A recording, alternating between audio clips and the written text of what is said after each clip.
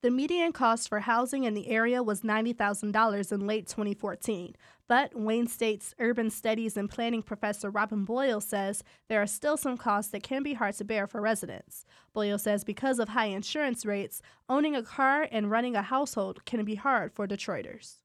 Travel costs are also significant. If you don't have access to your own car, then getting around the city can be pricey. If you miss the bus, then you're going to rely on taxis or Uber or something like that. Do that too regularly, and you're soon driving up your travel to work costs. Boyle says these struggles affect both middle class and lower income families. He says there are improvements being made to attract more residents and businesses to Detroit, but there is still a long way to go. I'm Brianna Tinsley, WDET News.